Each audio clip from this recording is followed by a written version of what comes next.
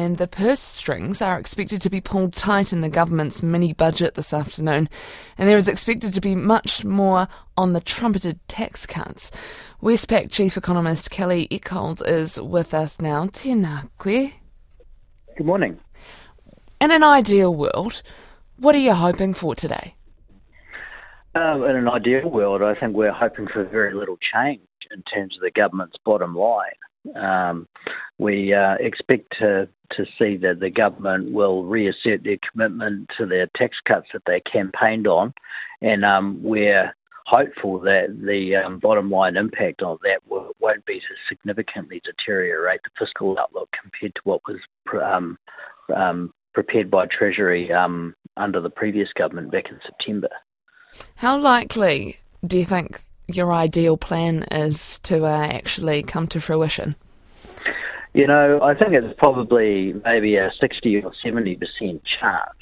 But one thing that does give us pause is some of the recent comments by the Minister of Finance and the Prime Minister about potential deteriorations in the fiscal outlook that they've identified once they came into power.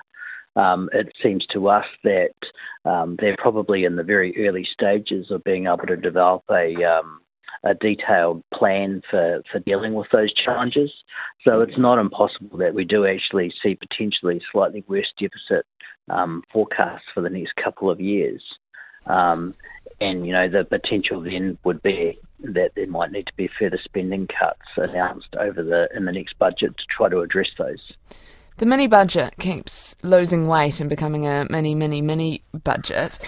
Do you think we'll see anything new out of it, or just a summation of decisions that they've already made? I think we'll see a reaffirming of the commitments they made on the campaign trail and that they agreed to during the coalition negotiations. But beyond that, we don't expect very much detail. It's relatively early days for the new government. The previous administration had already announced some fairly significant spending cuts for government departments to be implemented from next year. We assume that they're probably going to have to add to those to some extent to meet their coalition obligations.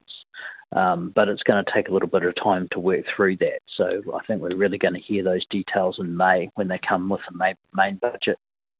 Well, we'll be looking forward to that mini-budget coming out at about 1 o'clock this afternoon. Thank you very much for coming on. That's Westpac Chief Economist Kelly Eckhold.